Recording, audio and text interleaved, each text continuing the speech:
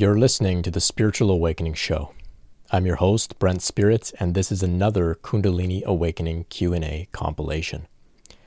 In today's compilation, we'll be covering topics such as the relationship between Kundalini Awakening and the nervous system, how to manage chakra blockages, dealing with feeling impatient during a lengthy, difficult Kundalini process, how to embrace the shadow, integration, embodiment, and purpose, and more. Be sure to join us for the next meeting on Zoom. You can visit brentspirit.com/KundaliniQA for more info and to register. At the moment, it's free to join. Did you know I have a flagship 8-hour video course out? It's called Grounded, Spiritual Emergence and Integration.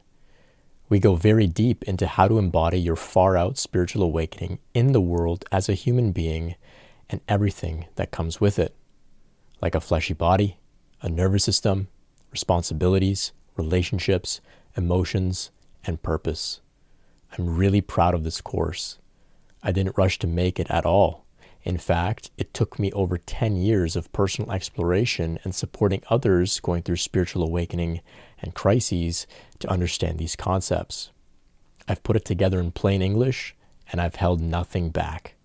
If you're feeling ungrounded and energetically unstable, check out the course at brentspirit.com/grounded. You can also find some of my free courses on my website as well, brentspirit.com. Don't forget to leave a rating for the show on Spotify Mobile. I really appreciate that. It helps me a lot. Enjoy the episode.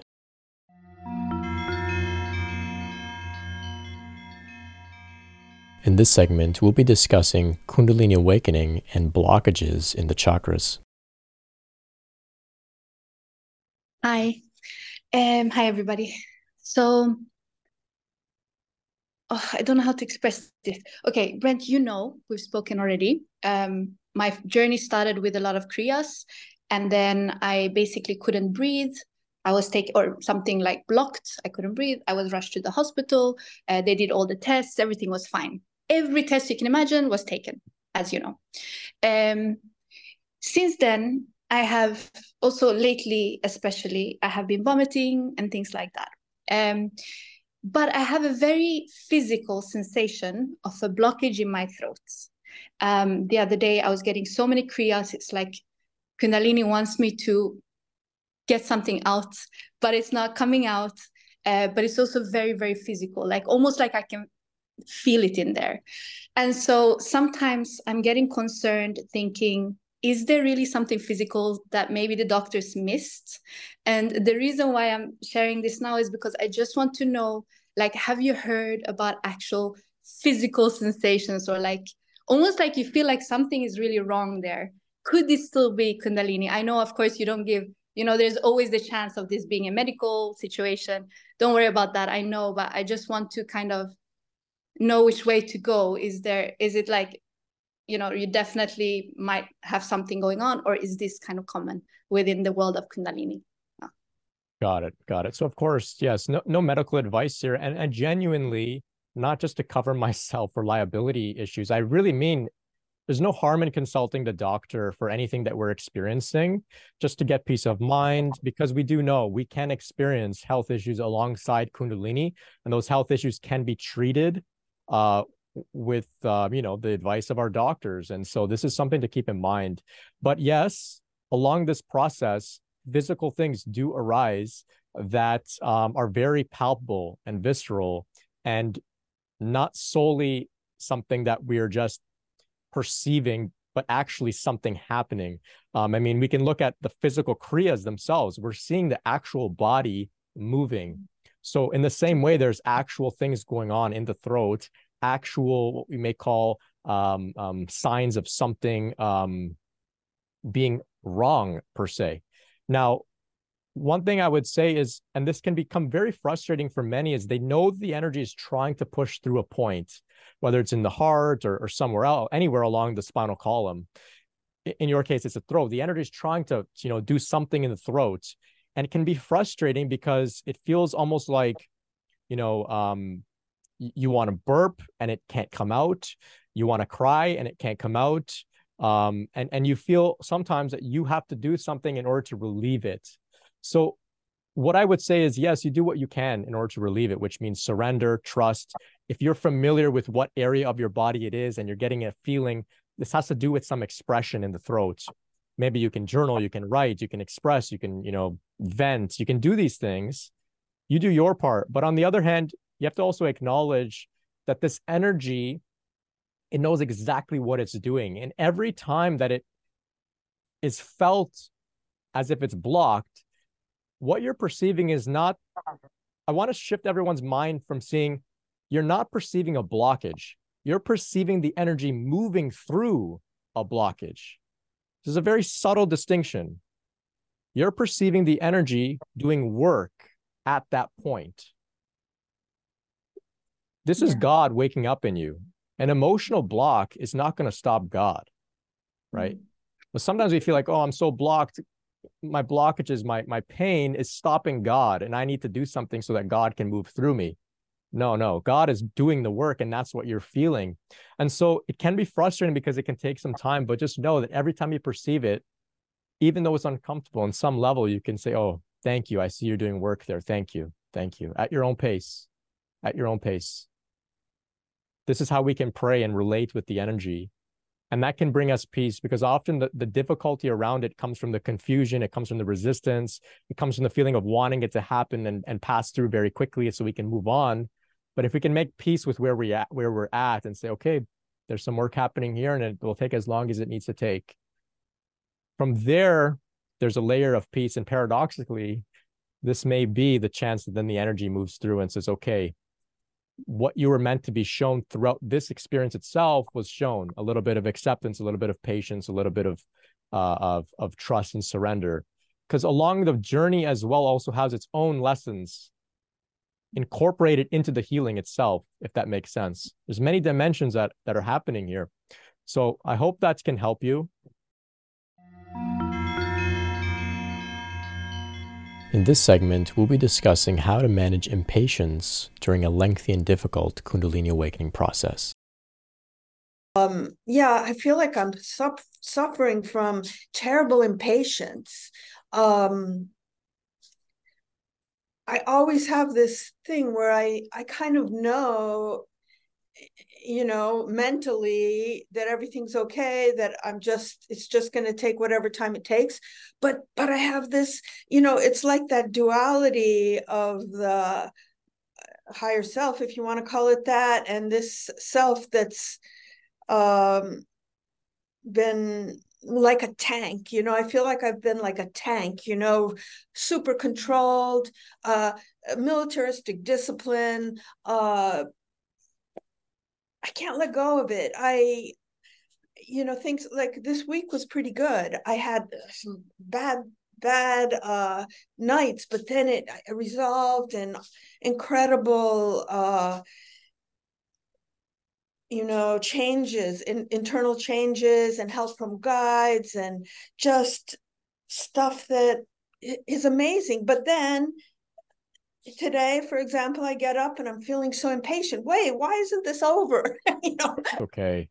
I think we can all relate, especially the point of feeling a little frustrated and impatient with how long this can take sometimes. I'll share some perspectives. On the one hand, it's important that we contemplate the magnitude of what this really is. If we really sit and contemplate that we are moving towards God realization, enlightenment, self-realization, spiritual awakening, spiritual transformation, ascension, whatever you would like to call it, 5D consciousness, it's a pretty big deal. And therefore, it should take some time. And the way I like to compare it is,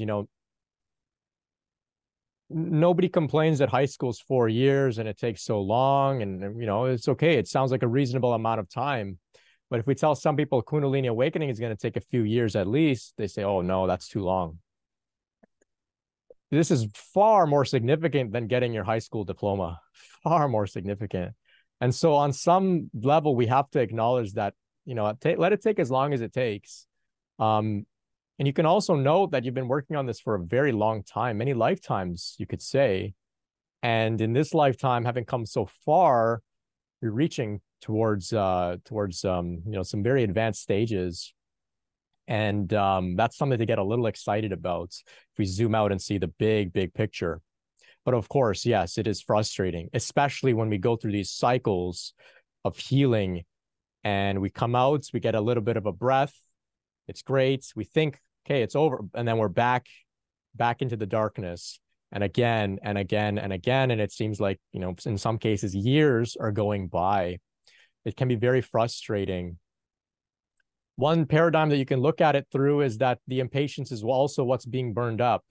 The impatience, the ego, the mind's tight grip on control and its own agenda and its own plan and vision for how one's life must go according to one's timeline, according to one's own pace.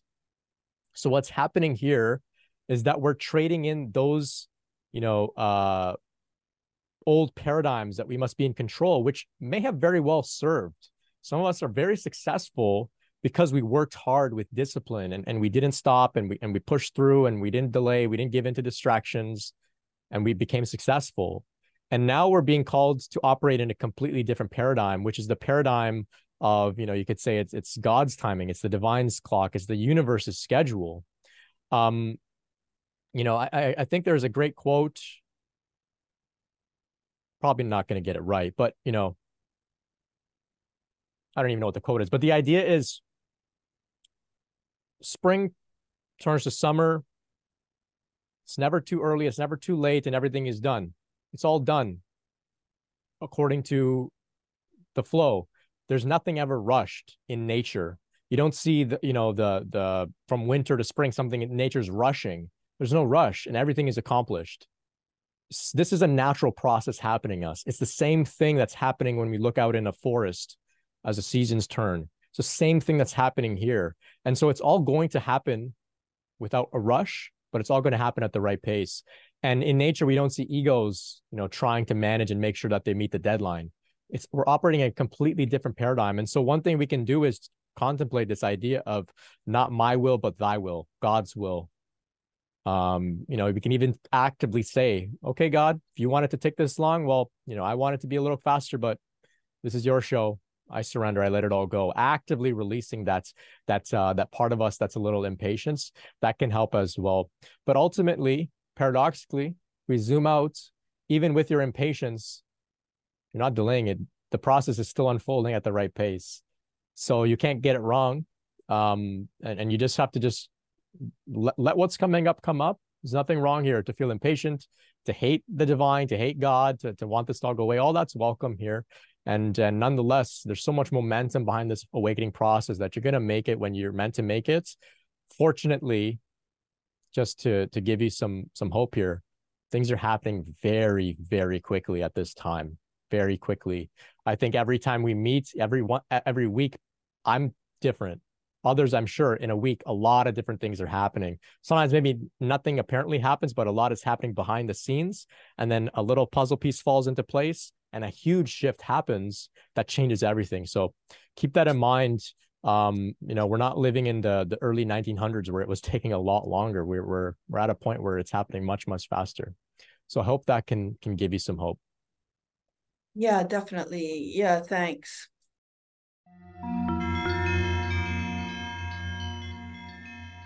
In this segment, we'll be discussing how to embrace the shadow during the Kundalini awakening process. Hi. Hi there. Okay, so my question is, I have so many, but I'm going to really just try and narrow this down to one. So, I've been going through Kundalini awakening for the last couple of years. Initially, I had a really rough time. But anyhow, so I'm at a point right now where the last month has been quite rough since November. And the Scorpio energies, I feel like, are just like bringing everything up. I've had like things that I didn't even know existed come up, like the last couple years I've been kind of, I would say, primarily stable with my mood and energy, and I've been able to get myself back on track, like no matter what.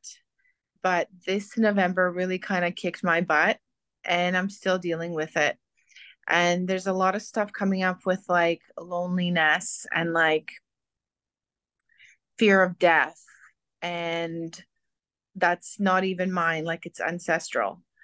And then there is like despair and sorrow and things, like I'm able to identify these things like in the body, in the energy field. And I'm just wondering, I think maybe say I like I've identified something in to do with my shadow, right? And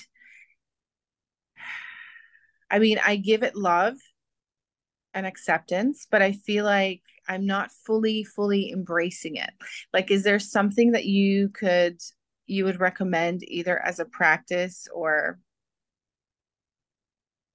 as a state of like being or viewing or perspective to do with the actual shadow? Yeah. Okay, that's a great question. Yeah, great question. You've expressed it really clearly. So some things that are coming to me are, so you said you're doing your best, but you feel like maybe you haven't embraced it fully, or there's a deeper level that you can go.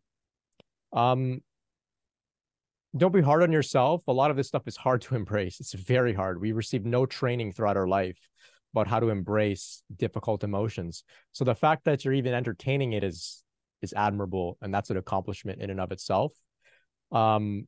But we can go deeper. So some of the practices that you can entertain, for me, it was putting my hands on my heart and saying, I love you to every part of me, every thought, every emotion, every sensation. I love you. That felt to me not solely as acceptance, but that felt like an embrace. Acceptance of a difficult emotion or the shadow feels too neutral. I wanted to go one step further and say, come here, I'm going to hold you. Not only am I not going to resist you, not only am I going to be neutral with you, I'm going to hold you, bring you in, and welcome you into my being here. And by doing so, that the parts of me said, thank you so much. Now I can be healed and released. And so that's what my practice was. You may like the work of internal family systems, IFS. It's a therapeutic approach, very spiritual in nature. And I know that the folks over at When Lightning Strikes have been in touch with the creator of internal family systems, IFS, Richard Schwartz. I'll probably butcher it, but in short, there's many parts of us. There's many parts of us that were developed throughout our life in order to survive. So we have the jealous parts, we've got the sad parts, the afraid parts. So in IFS, they say there's no bad parts. This is like a quote or whatever. There's no bad parts. So look at any part of your shadow that's coming up and don't see it as bad. It serves a purpose. It serves a function, even though it's difficult, even though it's makes you uncomfortable. It serves some purpose. So what you can do is actually see what did this despair serve for me? What did this fear serve? How did it, contribute to me in my life? And like that, it make it easier for you to embrace it and integrate those parts back into the whole. So that's my brief IFS thing. Admittedly, I don't know much about it, but it's a direction that you may be interested in exploring, just doing some reading, looking on YouTube, and maybe even finding a therapist that works with that type of stuff.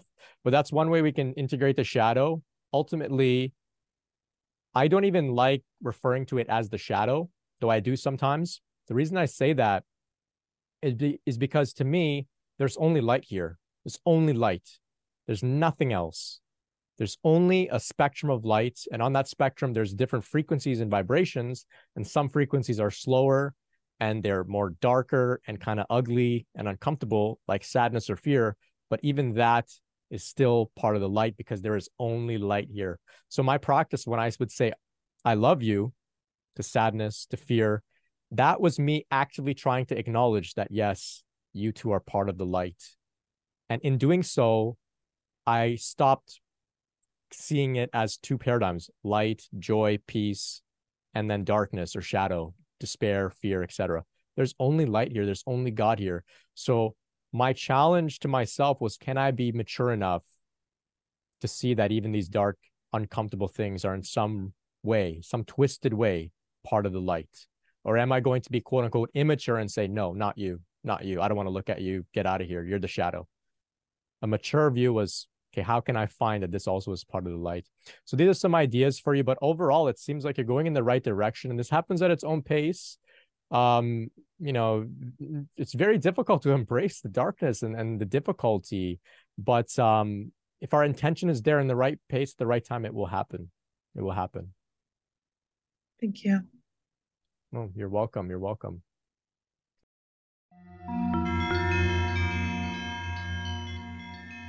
In this section, we'll be discussing Kundalini awakening, integration, embodiment, and living your purpose.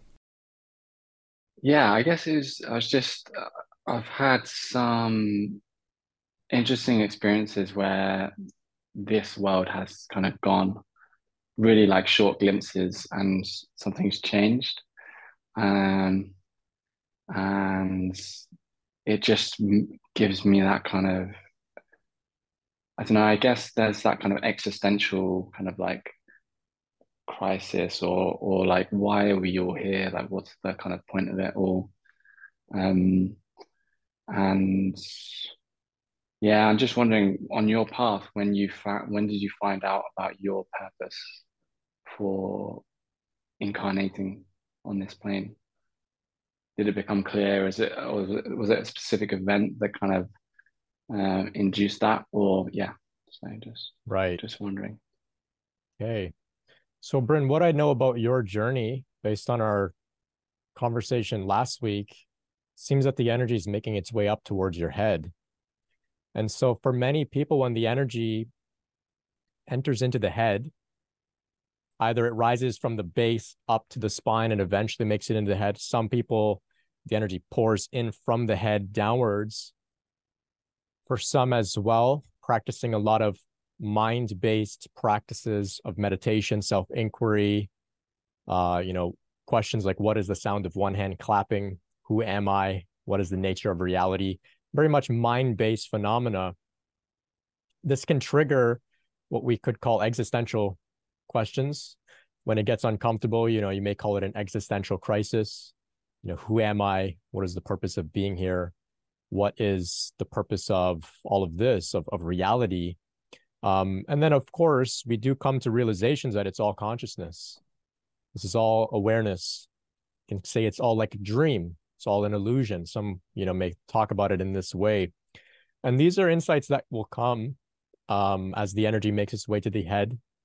We may start to look outside at reality, and what we thought to be physical and real and tangible, we see it differently. We see it as consciousness dancing, as a manifestation of consciousness.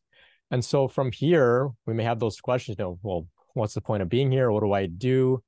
If it's all just spirit, why did I incarnate here? And this can be pretty difficult for some.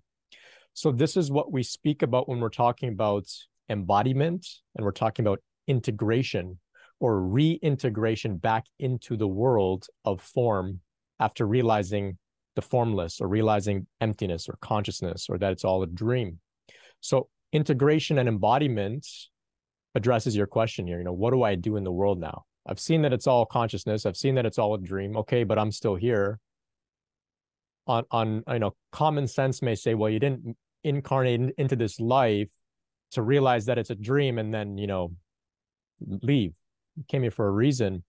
And so from here, questions of, what is my purpose now can manifest.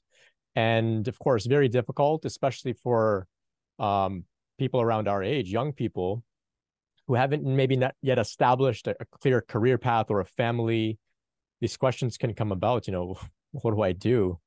And so for me, very early on, I recognized that spirituality was the only real thing that I was passionate about, the only game I could see really worth playing. And so I said, no matter what direction I move in life, spirituality will be the umbrella under which it all falls: relationships, work, career, anything. So I said, no matter what I'm doing, it will be a spiritual practice. And so, especially early on, because it's happened to me very young, I worked in restaurants, you know, I was washing dishes, and that was a very spiritual practice for me, just practicing mindfulness, being present, and whatnot. And so what I would say in general is that it doesn't matter what you do. It doesn't have to be something super grand and spiritual in nature in terms of your purpose. It can be, you know, you could take up whatever your maybe your family's in a certain line of work and you just continue that line of work. You know, whatever it could be. Maybe you just have to take the first job you can get just to pay the bills, and that ends up being sort of a career path for you.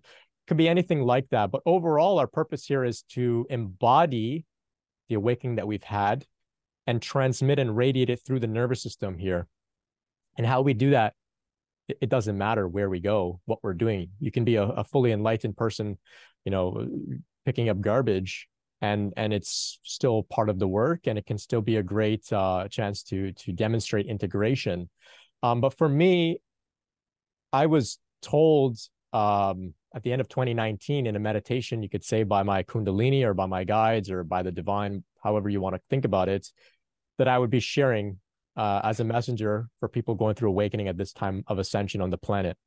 So I was fortunate enough to have been given this clear instruction that this is what I'll be doing. And around that, this all just kind of takes place on its own. I don't put much effort. I don't stress. It just kind of starts happening. So for many of us that are go through Kundalini awakening, we do have a clear path that, you know, we may be told directly. You may receive a vision. Maybe a mentor will pick up on it and tell you. You may just know, looking back at your life, that you're meant to do this work. So for example, I was just talking with somebody yesterday. You know, he was struggled with addiction, got clean, began to do men's work, began to support people with addiction. So he's been in the healing space. And then later on, he began to have a Kundalini awakening. And so I told him, I mean, he already knew this, but I just reinforced it for him.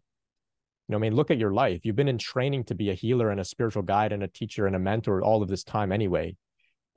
You can't, you know, abandon all of this training that you went through when you were doing all this work as a men's work and dealing with people with addiction. Now you're going to be doing something in a more spiritual way. So I invite everybody to consider what their life has looked like. What are the themes that came up? Especially consider childhood. What specific interest did you have before people told you what you should be interested in or what's going to make you successful? What kind of shows up there? I was listening to a conversation briefly. I didn't finish the whole thing, but it was with Andrew Huberman and Robert Greene on his podcast about purpose. And both of them said when they were young, Andrew Huberman, and he's like a scientist, a biologist, neuroscience guy. Even at that age, he looked at animals. He was really fascinated by animals. Robert Greene, really fascinated with words. Huberman became a scientist, professor. Greene became an author. And that was very clear since they were children. So for me as a child, I was very much interested in people. I was very much inclined to speak and to converse. And so it just makes sense for me. So I invite everybody to zoom out, take a look at your life. The themes may be there, and you may already have a hint. Just go for it. You can't mess up. You can't mess up. This is so profound that the divine won't let you mess up. So, just follow the flow. And I hope that you can, make sense of where your life is meant to go. Cool. Yeah, no, thanks, Brent. That's great. Yeah, no problem.